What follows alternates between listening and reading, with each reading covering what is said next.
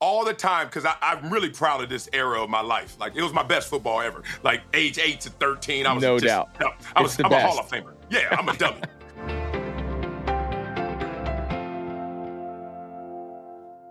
What's up, everybody? Welcome back to another episode here on You Think, presented by Audiorama and our friends at Body Armor. Well, I promised you guys a big update. The Charlotte City, I don't even know what our league is called, I'll be honest. We just call it the City Championship, Memorial Stadium, last Tuesday night, under the lights, versus the PAL Little Panthers. They're like the Carolina Panthers affiliated youth program. The South Charlotte Patriots, 21, and the Little Panthers, 0. So it was a great week. We were pumped. We won the city championship. The kids, we didn't play perfect, but for the most part, we played pretty well. They were talented. They were good. They were well coached. And we were able to pull it off. We had an unbelievable pick 6 in the second quarter, which put it 14-0. And after that, it was pretty much over. But what a great night for the kids. It was a beautiful night here in Charlotte. We played under the lights. Game started at a little after 7. The Panthers, they filmed it and they put it on like a local TV station that weekend as they produced it and then packaged it and then they aired it on one of our local Charlotte stations. So the kids got to watch themselves on TV. So just all in all, it was an awesome night. After a bunch of the families, we went for pizza and hung out. The kids all enjoyed it. So that was probably they probably had more fun doing that than actually playing in the game, but it was a really cool week. So that sets up the Mid-South Regional Championship November 19th. So that is our next game. We have this weekend off and for a bye week. And then we play a team out of Raleigh who's really good, really well coached, has been in the championship the last couple of years. So the South Charlotte Patriots, we have our work cut out for us, but the fact that we are playing still is a win. We're playing with house's money now for a bunch of kids who had, for the most part, never really played before. And where we started back in July to where we are now is why we do it. It's been really cool to see the kids grow, to see them get better, to see the families like really embrace what we're doing. It's been really cool. So it will be 2 weeks before I have another South Charlotte Patriots Pop Warner football update for you guys. If we win this next game, which again is a tall task, we would qualify to go to the national tournament in Florida, which blows my mind because if you would have told me we'd be playing football into December this summer, I would have drug tested you. So we will see how it goes, but I'm proud of the kids. The coaches have been awesome. The families have been great. And we are just continue to keep pounding, man. We're just keep grinding and see what happens. My daughter's starting her soccer playoffs, so her season's winding down. Her team's doing really good. They haven't lost a game yet. And then the 2 boys baseball, as you know, is over. So sports is settling down right now. It's really just football with my oldest son and my daughter finishing up her soccer season playoffs. So I will keep you guys posted on the craziness of the Olsen family sports experience. Today we have a really cool guest. I love this conversation. Was awesome. We have Marcellus Wiley, former NFL football player. You see him on Fox. He's an NFL broadcaster. He hosts the podcast More to It on iHeart and Dan Patrick Network. So we're super psyched for you guys to hear Marcellus. Thank you so much to our sponsor, Body Armor. As you guys know, Body Armor not only fuels this show, but it fuels all of our youth sports teams around town. There's a lot of choices for sideline sports drinks. My favorite is the orange mango. We crush it. It's in our house. I had like 10 last night. It's like 85 degrees here in Charlotte. I came home from practice last night and like crushed like 10 of them. It's what my kids want. It's what we drink. It's what we drink in our house. It's what our teams use. We're super thankful for Body Armor for continuing to be a part of this journey here on You Think. Body Armor is made with coconut water, B vitamins, no artificial sweeteners. And for more information, you can go to drinkbodyarmor.com. So now please enjoy this conversation with Marcellus Wiley. Marcellus, what's up, man? Thanks for joining us. Oh, man, this is going to be fun. Greg Olsen, G.O., let's go, baby. Let's talk it.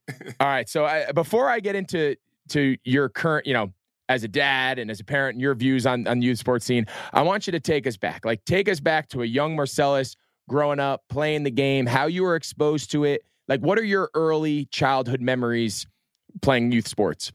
Yeah, my first experience with youth sports, wasn't in a structured setting. I played golf.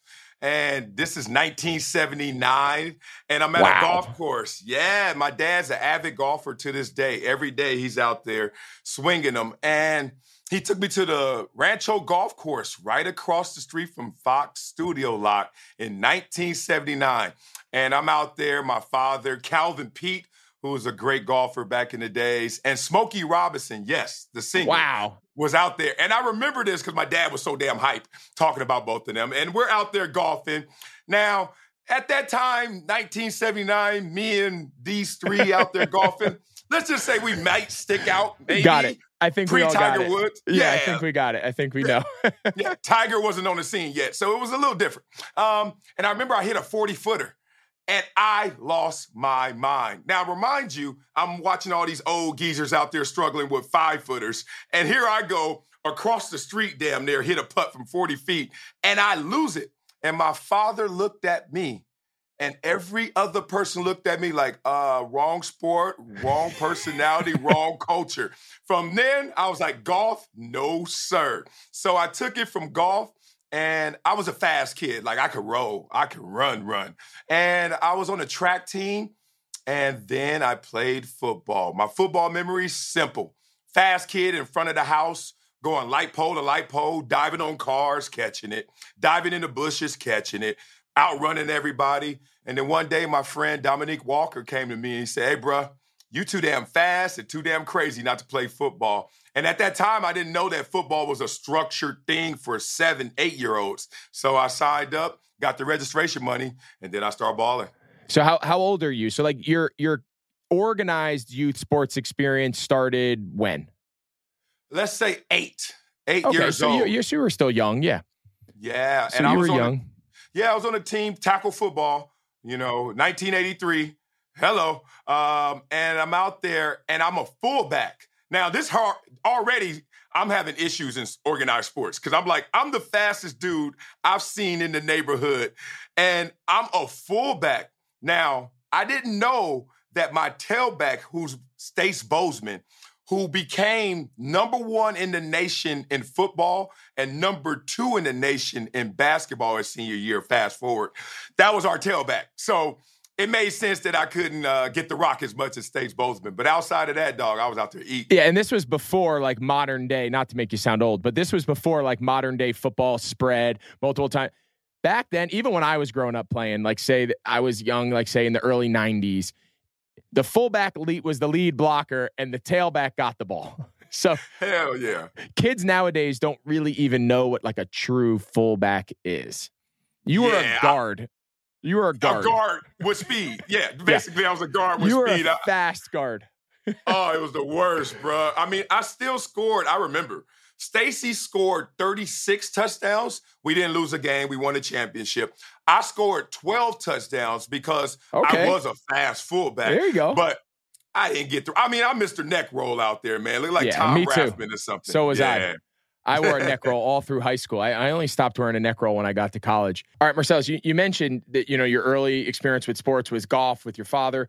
What was your parents' approach towards youth sports with you? Like, did they push it on you? Is it something they really encouraged? Was it something that was more driven by you that they then supported? Like, tell us just a little bit about, I think every household has a different, approach. My dad was the local high school football coach, so we played football because we didn't really have a choice. And then we ended up all loving it. Like, what was it like in your family? What was the approach towards athletics? Yeah, my family dynamic was, looking back, man, very interesting because my father never pushed me into any sport. And he was never boisterous or overly supportive. He wasn't the type to put that pressure on me. My father just was always there. He was more of a stability, and he was a stabling force, and he made sure I stayed committed. But he never pushed me. He never tried to push me into extra curriculars and extra credit or extra reps at the practice. He was just like, give 100% when you're out there, never quit, and I see you when it's over. My mother was a little different. She was a little more colorful with it. She didn't necessarily want me to go pro or ball out of control, but she was like, if you're going to go out there, bring it. If you're going to do it hard. Go hard or go home. So my mother was the exclamation point where my father was just like that stabling force. But my neighborhood, my dynamics, being from LA, being from Compton, being from South Central, all of that rhetoric was the noise that I heard. Like, you got to ball. You got to be a baller or entertainer to get out the neighborhood.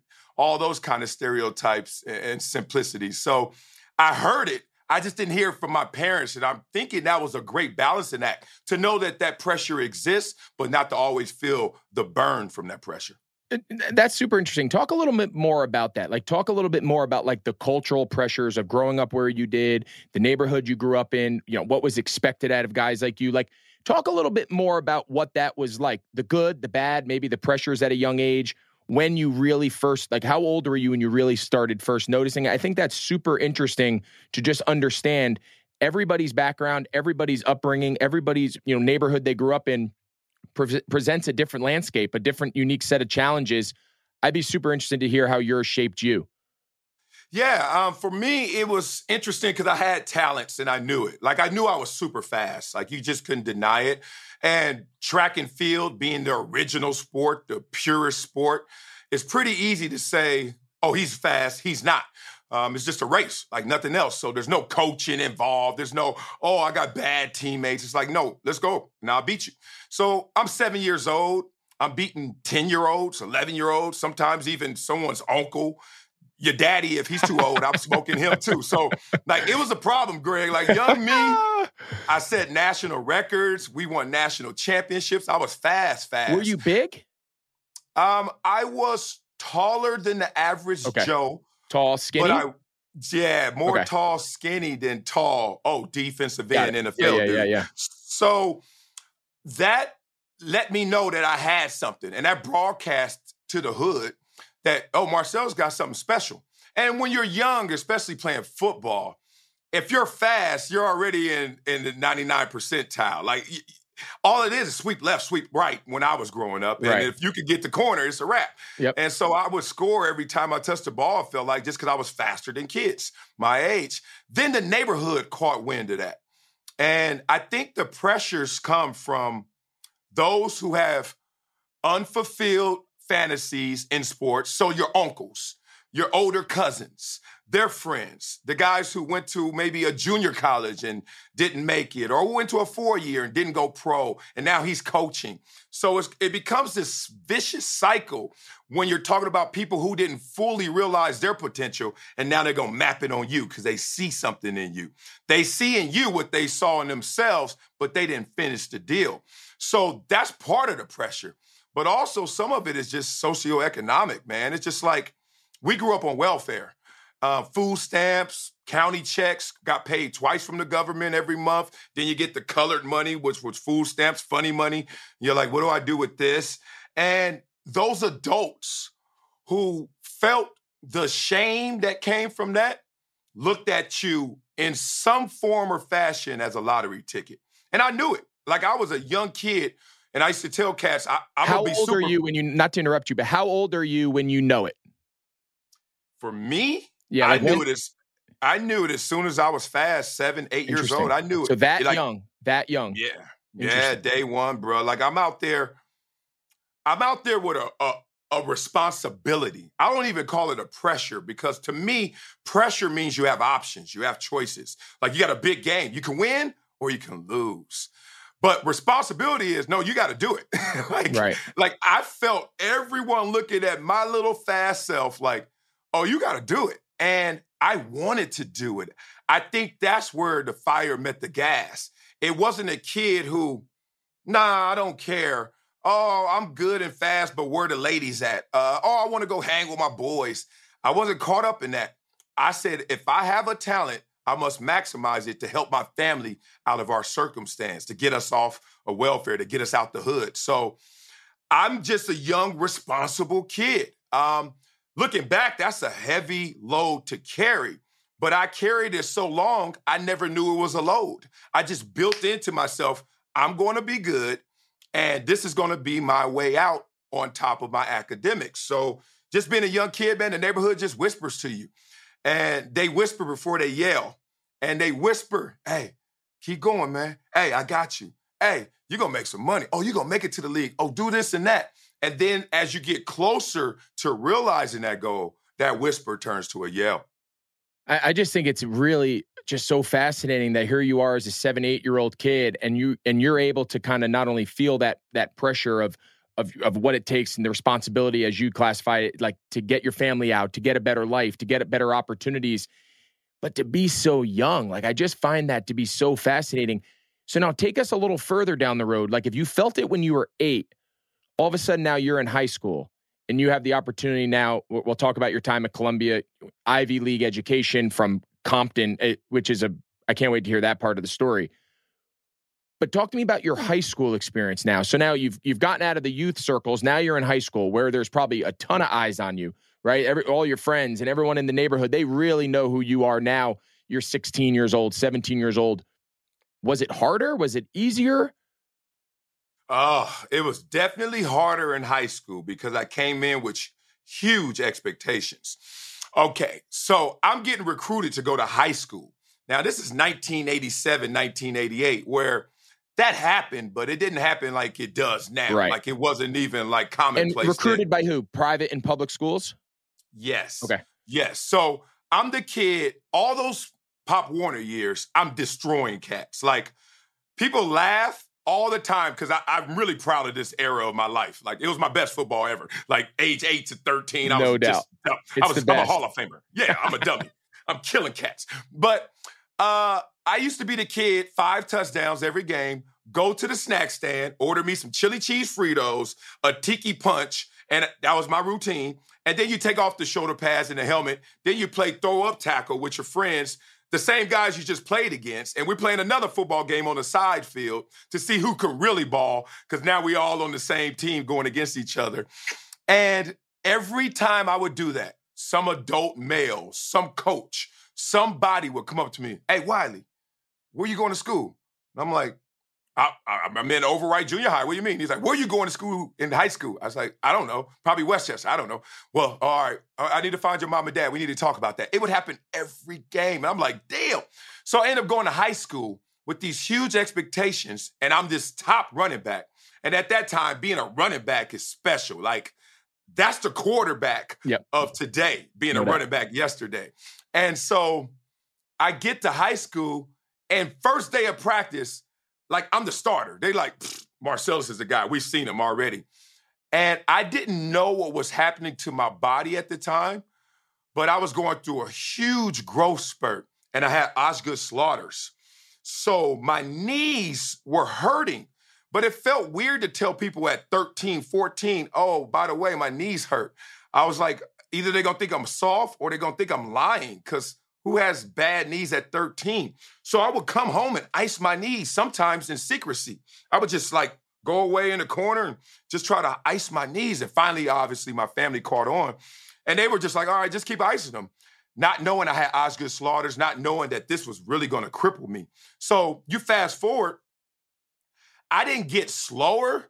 I just didn't keep growing at the same pace. And then all of a sudden, all those kids who were slower were still growing, going through puberty, voices getting deeper, getting faster, and they're close to me. Like, I'm still faster than all of them, but I don't have that gap anymore. I got to be more calculated with these runs instead of just careless. I don't care. I'm going to outrun the whole team. And that was devastating to me, not only as a player, but as a person, because I'm responsible for my family to get out the neighborhood. And now I'm not that tier 1 prospect blue chipper that I was just yesterday. So in high school, man, it was a struggle. It was a roller coaster, bruh. And I had to ride that wave until everything started to settle. That's really, I mean, I just think it's so fascinating. And I think our listeners are going to get such a kick, like, to just understand the amount of pressure and the amount and face of expectations at such a young age. I think we're a little more accustomed to it today, right? Kids at the early age, they're on social media. We've seen highlight tapes. We know the next blue chip basketball prospect because we've been watching them on YouTube for the last.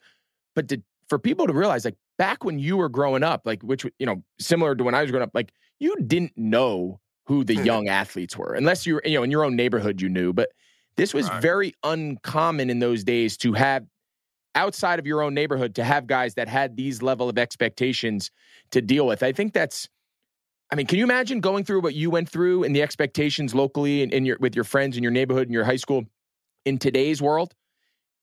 Oh man, it's so crazy. Your 10-year-old highlight Pop Warner tape would have been viral on TikTok every weekend.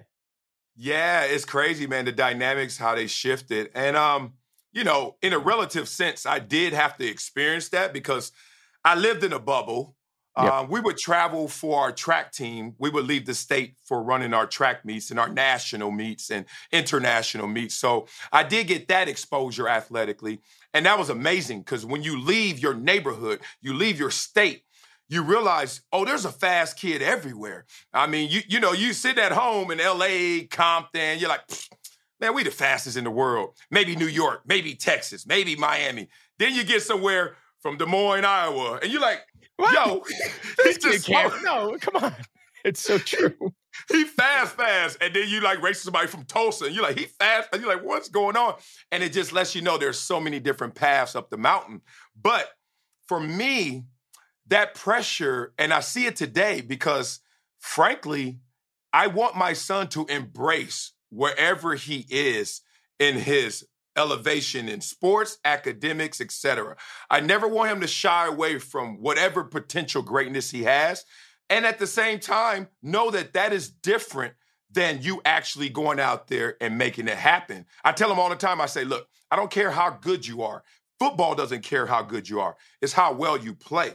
So when all this noise comes and tells you you're the man, all this noise comes and tells you you're not the man, that doesn't matter. That favorite, that team that's undefeated, and he's 7. That little dude right there, he's 7. And Greg, he's already at it. He's already better than me in my glory days. I love it. 4, 5, 7 touchdowns a game. He's like that.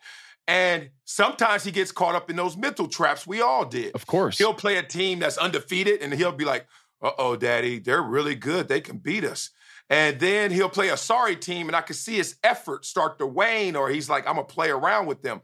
And then he realizes those lessons we all learn. It's not how good you are, it's how well you play. Yeah. And you can get knocked down real fast, and they learn it at a young age. You brought up your children. You're a father. I'm a father of 3 young ones. The reality is my kids don't need to make it in sports to get out, right? They're not getting out of anything. My kids are going to be able to go to college. They go to a great school. There is no economic component, no social component to them having to make it in sports. You told your story.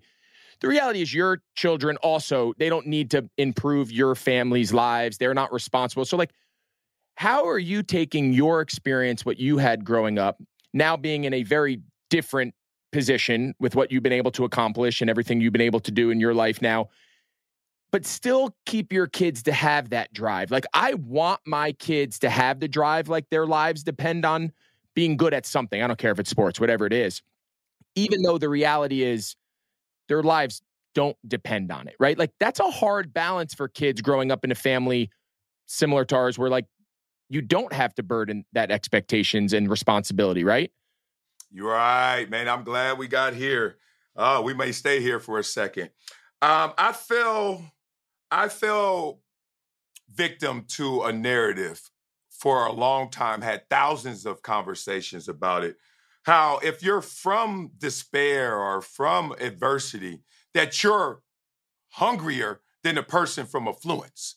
And that was kind of a narrative that just floated around to everybody, rich or poor, everybody. I mean, I'm coming from L.A., Compton, then I go to Columbia. I heard the narrative academically. I heard it in terms of athletics, being on the field. All the inner city or all the broke kids are the hungrier kids than the kids from the suburbs. I saw it down in Miami. No doubt. I get it. Right? Totally. No doubt. And then, hindsight's 2020. I finally woke up from that coma that they were trying to keep me under in terms of the spell of that hunger comes from circumstances. I remind you, we started off this conversation that my father never pressured me. My mother never pressured me, but I felt it in my surroundings. But it was my internal drive that was ignited, and that's what gave me the devotion, the discipline, the determination to do it. When I got to the league and I started looking around, and I'm a sociology major, so I'm in the locker room not just looking at ballers, but looking at personalities, looking at different characters. And I start realizing that not everybody in this locker room is from the hood. Not everyone in this locker room is from bad circumstances. And matter of fact, some of the best players came with a silver spoon. And I was like, oh, some of them are second-generation ballers. Some may even be almost third-generation ballers as we're starting to see now. Yep. And I was like, wait a minute. That hunger is not just from the neighborhood. That hunger is from internal resources that have been built up by family dynamics, their own character, their own mental makeup, etc. So now I'm the guy who looks at my kids and I'm not going to put them under that spell of like, oh, since y'all got it good, you're born on third base, you can't be as hungry as I was. You can't be as hungry as maybe some family members are that's still in the neighborhood. Like that is nothing to do with this because you could be born on third base and still don't score home plate. Or you could be at the plate and get all around those bases. It's based on what you want to do, what they want to do. Yeah, it's not, the old saying, right? It's cliche. It's not where you start, it's where you finish. But so much of that journey, and I think it's so important because me and you have had conversations before, but maybe not at this level. What I see out of you is from hearing your story and now your approach as a father, like the internal motivation, the internal drive of young children sets the stage for the rest of their life. And we as adults, we as their immediate adults, as their parents, and then as a community around them, like we have to continue to encourage these kids that they are in control of their lives, right? We're going to help them. We're going to navigate them, but they're going to fall flat on their face on their own accord. They're going to succeed on their own accord. They're going to be able to do things as long as they're the ones. We can't grab them by the ass and drag them across the field because we want them to be great or we want them to excel. And what I see, I'd be curious your take, what I see where we live and whatnot, is it is a lot of parent-driven model. Yes. The parents want the kids to achieve. It could be the piano, it could be football, it doesn't matter what it is. But the parents are having their kids live their dreams as opposed to supporting whatever it is he or she is super passionate about and really wants to go out and attack and achieve. What do you see? Yeah, I see that, man. It's the meeting of those two worlds. I think why the narrative, why the stereotype, why the reality is a lot of athletes come from the hood is frankly because you just said it, the parent model. Those parents are looking at their kids like, I need you to get there. And the quickest way, the cleanest way is entertainment athletics. So the kids who aren't inclined, talented to that, they get lost. And then all of a sudden you have all the other issues that come from being in the hood if you're not that baller, if you're not the entertainer. Uh-oh, you're going to start gangbanging. Uh-oh, you're going to start slanging. You're going to start doing other stuff, being a mishap, etc. So that's how that goes. For kids today, my kids, I tell them, if it's to be, it's up to me. And you got to repeat that for yourself.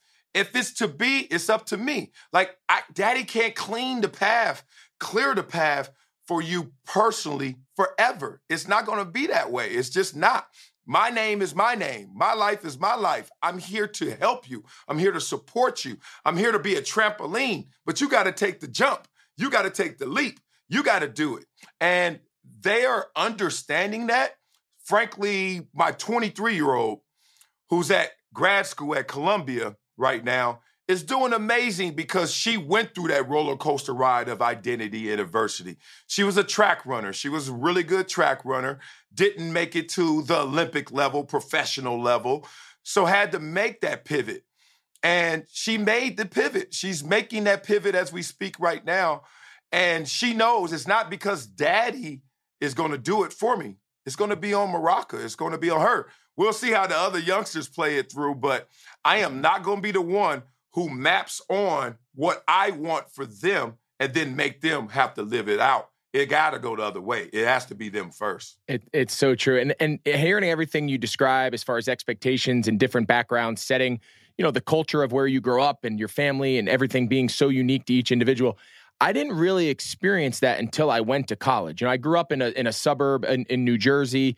It was predominantly a white suburb, and we were fairly diverse, but not like when I went down to Miami. So I didn't really understand Like, to me, we played football because we played football. Like, it was not a means to an end. My parents were school teachers. We weren't rich, but we weren't poor. We had a house. It wasn't dependent upon us putting food on a table. Like, it was just our life, all boys, and we played ball and we played sports. It wasn't until I went to Miami that I really shared a locker room with truly different backgrounds, right? Kids from the inner city of Miami. And some of those inner cities in Miami, Marcellus, I know you've been down, like, it is as tough as it gets. Yes. Inner city Miami and Overtown and Liberty City and these kids. And to just learn and hear and get to know them, they're my roommates. We're living in the dorms together. We become, like, to just hear their background and compare it. But yet here we are. We're all in the same path, different reasons, different motivations, different backgrounds. But here we are. Like, it wasn't until, so I'm 18 years old that, like, my eyes really opened. And to me, that's the beauty of the sports experience. Like, what other area of culture, of society can you give young kids, male and female, like that sort of exposure? Like, to me, if nothing else out of sports, and I guess my question to you is there a better way to teach our young kids, to train our young kids to just operate in society than asking them at a young age to operate in the world of athletics? No, I haven't seen it yet. And to be specific, not just athletics, team sports, and not just team sports, the greatest of all team sports, football.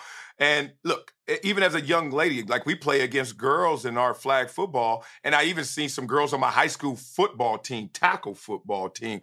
But there's something special about football. In part, it's just a structure. There's 11 against 11. So that's 22 moving parts, 22 moving pieces that you have to calculate and figure out on the fly to have success. That is amazing exposure to real life experiences when everything is coming your way and you have to calculate on the fly, on your feet.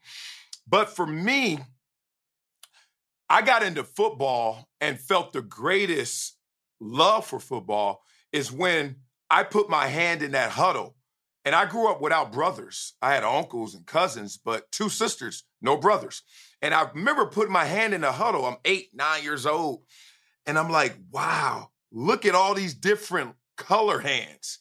And look at all these different hands from different parts of the neighborhood. Like, 2 days ago, I didn't know this dude. And now we over here not only hand on hand, but are really making a pact, making a promise. We're going to do something. And we're going to do it together. And then we're going to go our separate ways. And the craziest thing, Greg, wasn't just that moment.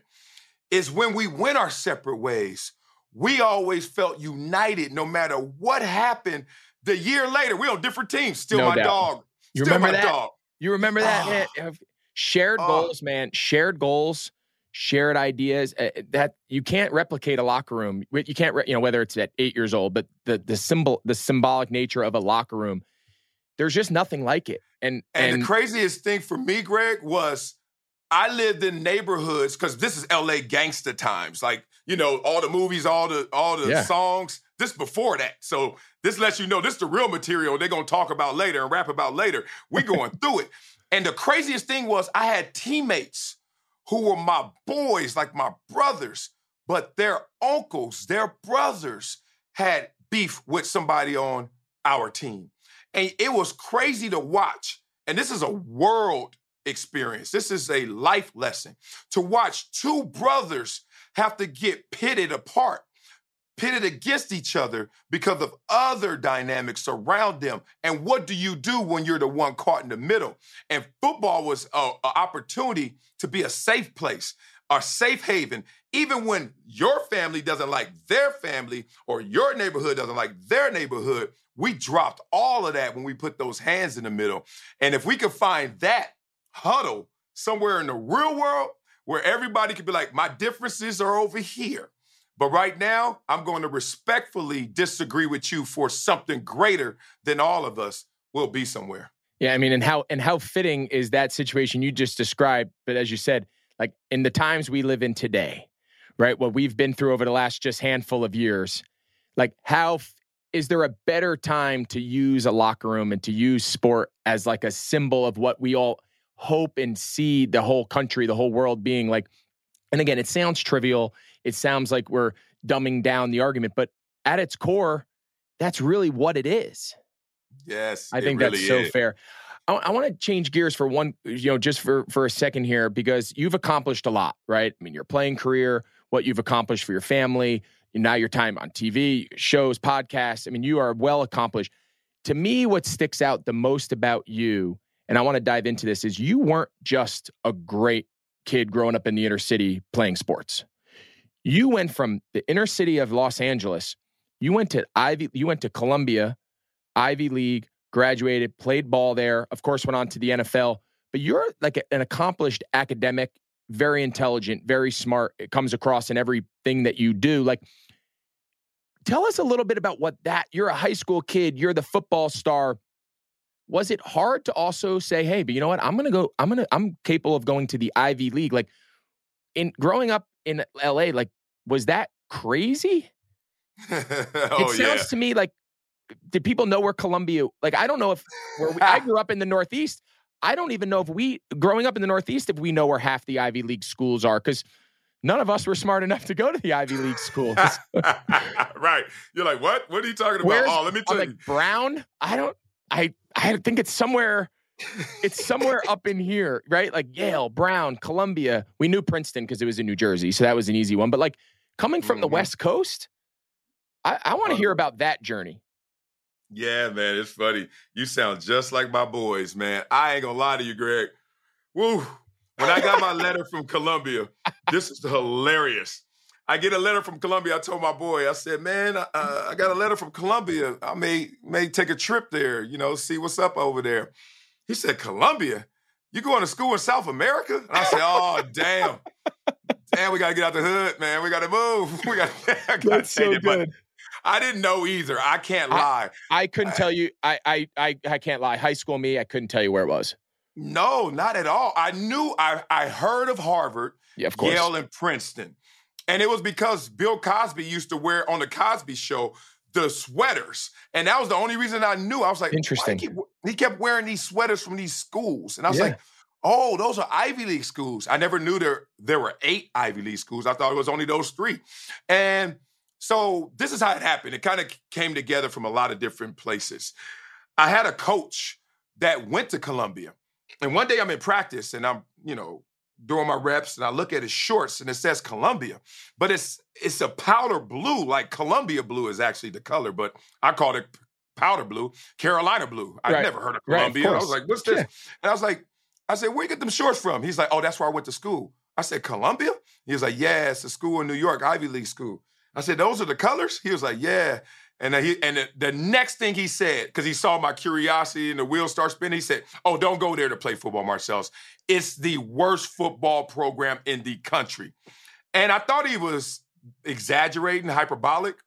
Turns out they had a 44-game losing streak at the time he was saying that, and he was dead on. Like Prairie View A&M finally beat their streak, but to that point, it was the worst college football program in the country. And that piqued my interest only because of the Ivy League academic reputation, right? So I take my recruiting trips. I say I was a 4-star. Like my senior year, I was a low 4-star because my senior year, we only have 17 players. I transferred schools to go to a better school. I get there, we play our junior year. Everyone on our team leaves to go to another school except me. I stay. We're 17 players deep. We don't even have enough to go a scrimmage in practice. Right. It's just horrible. So that hurt my recruiting to a degree. We didn't win one game. We go 0-10, and then they retroactively give us one win because they had an ineligible player. So basically, we are an 0-10 team with 17 players, but you got this baller on the team named me. So I'm still getting recruited by big schools. And I remember taking my recruiting trip to all the big schools, but Columbia. And growing up in L.A., there's only one other city that rivals L.A. in our imagination. That's New York. Like, you grow up, I'm sorry, Miami, I'm sorry. No, it's fair. Yeah, it's real. Yeah. Everywhere else, it was like, L.A., New York. That was the only thing. So I'm a big rap fan, big breakdancing fan, Beach Street, and just going way back in the days, the culture of New York exported to L.A. So I'm like on a recruiting trip, 2 days in New York City. First time I ever seen snowfall. I remember our coach taking us on the trip. You know how it goes. 48 hours of fun, parties. It's New York City. You can spend all the money you want, whatever. Eating pizza bigger than me. I'm loving life. and none of those moments got me because that kind of happened every school you went to, just a different version. This is what got me. Our coach took us to the top of the World Trade Center, and we're in this big banquet room. And the backdrop is New York City skyline, 107th floor, something crazy. And it's only a few of us in there. And coach looks around and he says his same old speech trying to get us to commit. And he says, this is how he closed it. And this is what got me. He said, do you want to go somewhere and carry the torch or go somewhere like Columbia and light the torch? And once he said that, I swear, internally, I was like, that's it.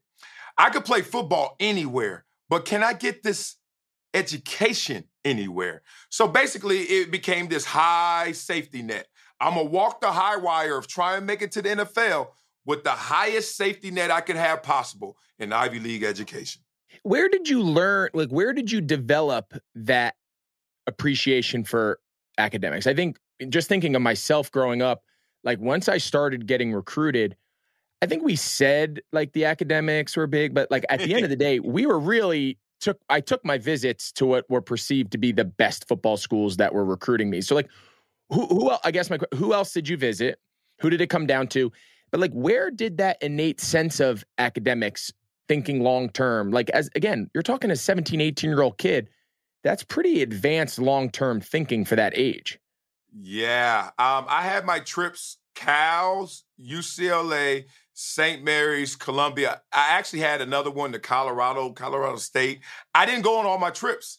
I grew up, I was a nerd, but I was a nerd who was proud of being a nerd. I embraced being a nerd for a couple of reasons. I was the guy who wanted to sit in the front of the class. I wanted to answer every question from hello. That was one of my first talents, it felt like. I was eager to learn. And immediately you get beat up by your peers or your friends because they're not getting the same grades or they don't know the answers. So, I had to deal with that peer pressure.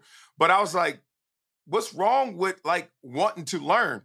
Then someone told me, they're like, how long are you in school? And I was like, 8 o'clock to 3 o'clock. They were like, all right, that's 7 hours. How long is practice? I was like, 2 hours. They're like, so you're in school almost 4 times as long as you are at practice. Don't you think you should take it a little more serious than you do even playing sports? So I was like, damn. They're like, stop wasting your time. So I used to spread that message. I used to be that nerd who used to tell cats dog, we're going to be here way longer than practice. Practice is a breeze compared to this. Let's give us our time. Let's invest. And frankly, I knew no one in my family was going to have the opportunity that I had at that time. I knew that everyone in my family had a job, no careers. I knew that everyone in my family and my whole neighborhood felt like people who lived on the edge, in part because they lived a lot of empty promises. They lived through a lot of unfulfilled moments. They didn't do exactly what they desired to do, and they settled. So I used to look around, and look, life gets in the way of living, man. My mom and my dad, same thing. My mom had 2 kids by the age of 19. Life's going to look different if you got 2 kids and you're not 20 years old yet. So she made a lot of sacrifices, but she also had to deal with the consequences of having 2 kids at 19. So she never lived up to her full potential. I knew that. She knew that. And when you see that everywhere, and everyone from the outside always said, oh, man, the gangs, the drugs, the poverty, that's the worst part about being in the hood, huh, Marcellus? I was like, no. You know what the worst part was? The low ambition. How they beat it out of you to start and finish what you really want out of life. How they beat it out of you to start aiming lower than you desire just because you got to survive. So I didn't want to be in survive mode. I wanted to be in survive and thrive mode.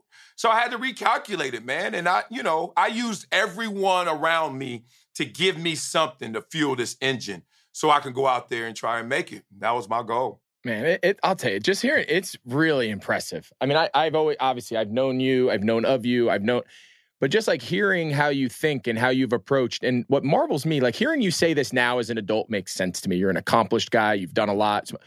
But to hear you have all this ability to reflect and think big long-term as a young kid is the takeaway that I get. And I applaud you because I don't know how, I don't know. It's really impressive because I think back to myself at 18 and I was like, I don't know if I thought that long term. So I think it's impressive. The last thing I want to ask you, and it's kind of along the theme of what you're talking about, like, do you see it when you go out and you visit, your old neighborhoods, or you go around the country and you speak and you deal with, coaching young kids teams and whatnot, like, do you see similar experiences that you remember growing up? Do you see better? Do you still see the same kind of mindset, the same ideology in those neighborhoods saying, hey, sports is our only way out, and as a result, I need to put that pressure?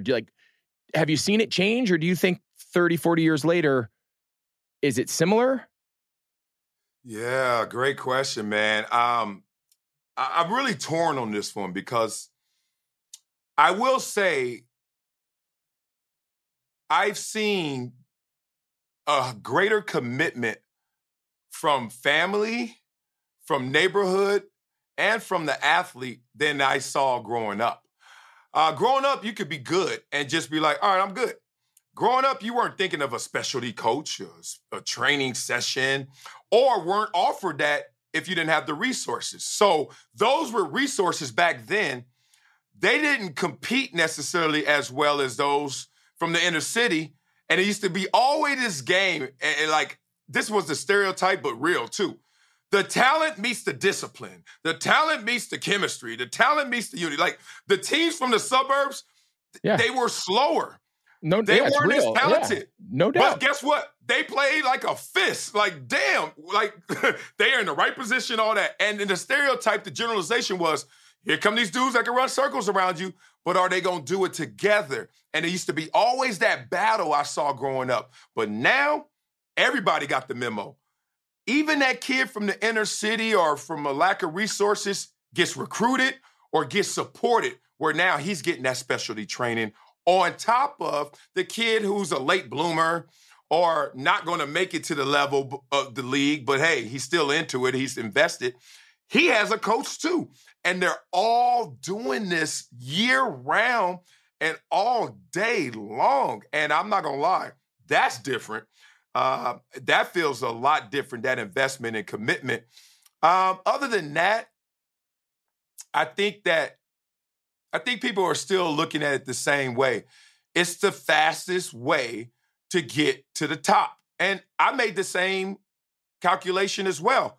Frankly, Greg, I wanted to be a school teacher, a guidance counselor, or a school dean, or a football player. Like, in terms of fulfillment, in terms of energy, in terms of passion being exuded, all four of those things would have given me the same inner fulfillment.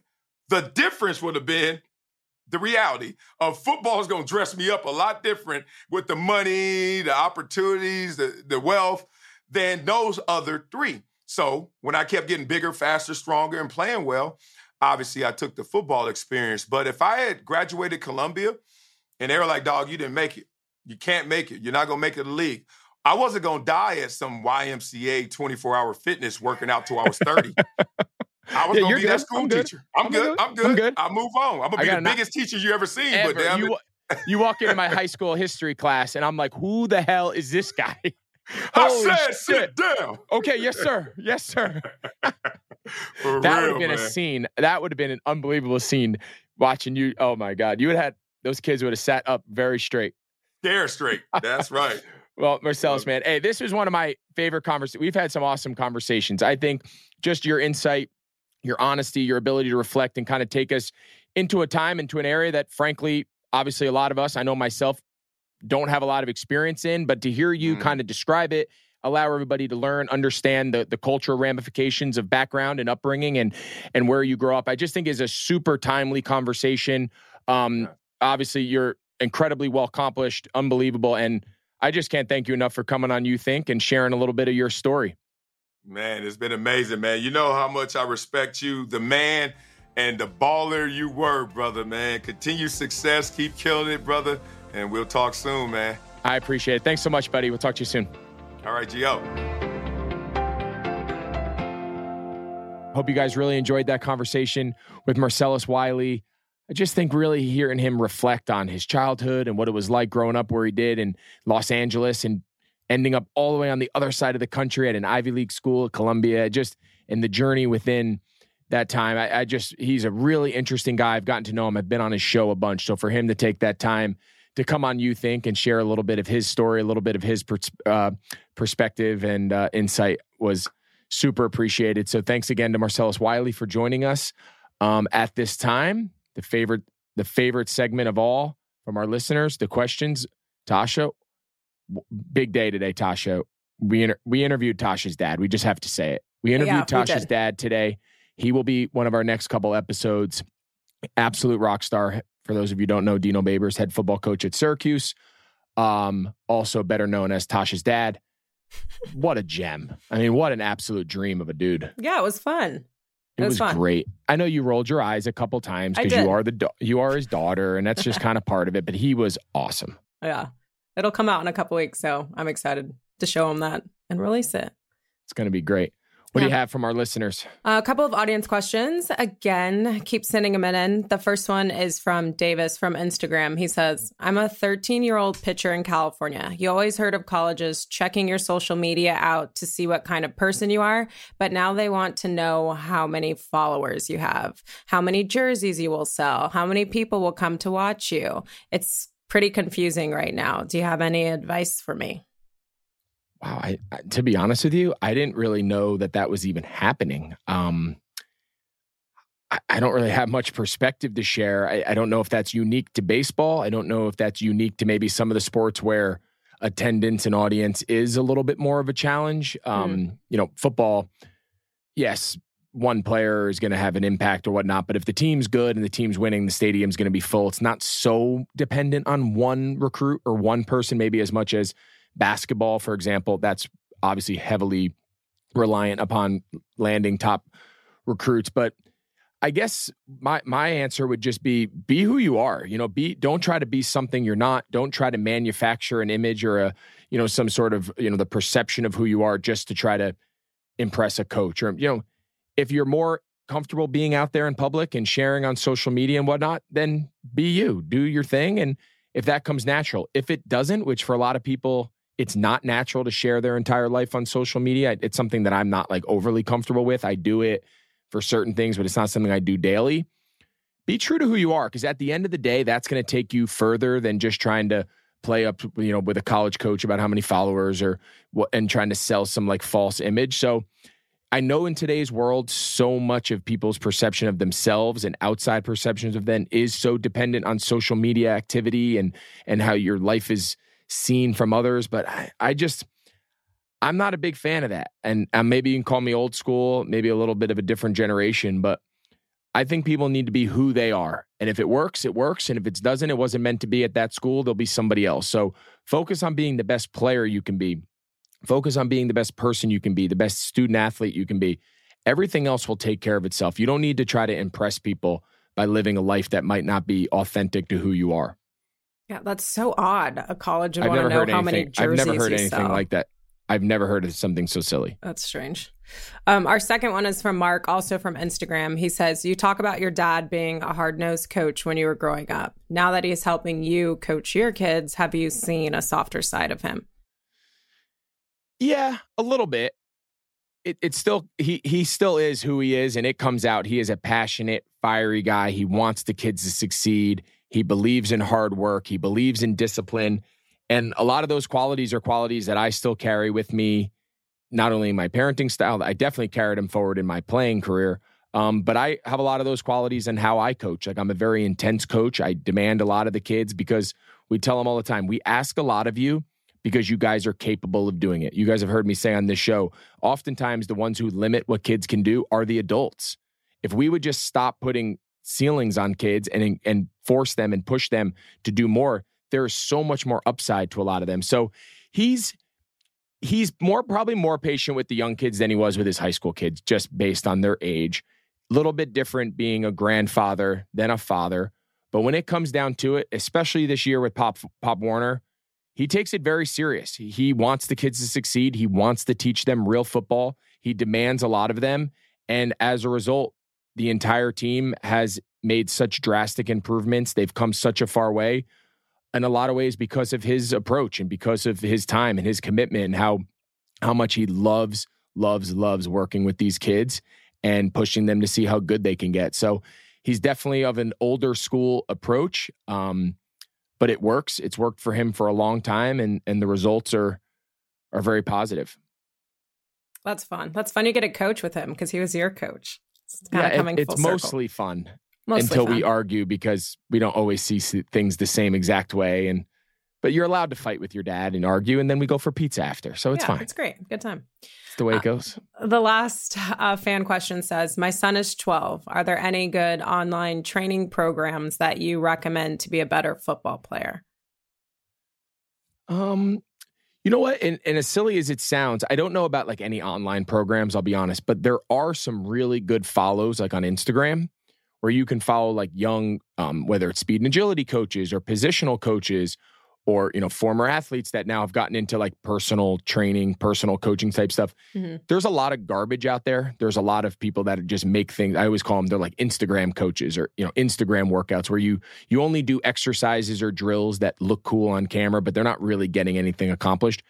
If you can manage to filter through that, and we're going to do a better job on our social channels sharing who these outlets are and who these channels are, because there are a lot of people that are putting up really good information, great content, not only drills and exercises, but recovery, nutrition, how young kids' bodies heal, how young kids' bodies develop. And there's the educational component aside from the training component that I think is super useful. I follow a lot of these myself in some of the other sports where, I'll pay attention to someone maybe who I think really does a nice job teaching kids how to hit or field or whatnot. And then I'll kind of bank that and utilize some of those drills or utilize some of those messaging at some of our next practices. So social media, for as crazy as it can be, if done right, it's a really good source of education. And we'll do a better job here on You Think sharing some of those channels because I personally follow a lot of them, as does our You Think page. Yeah, that was a really good question.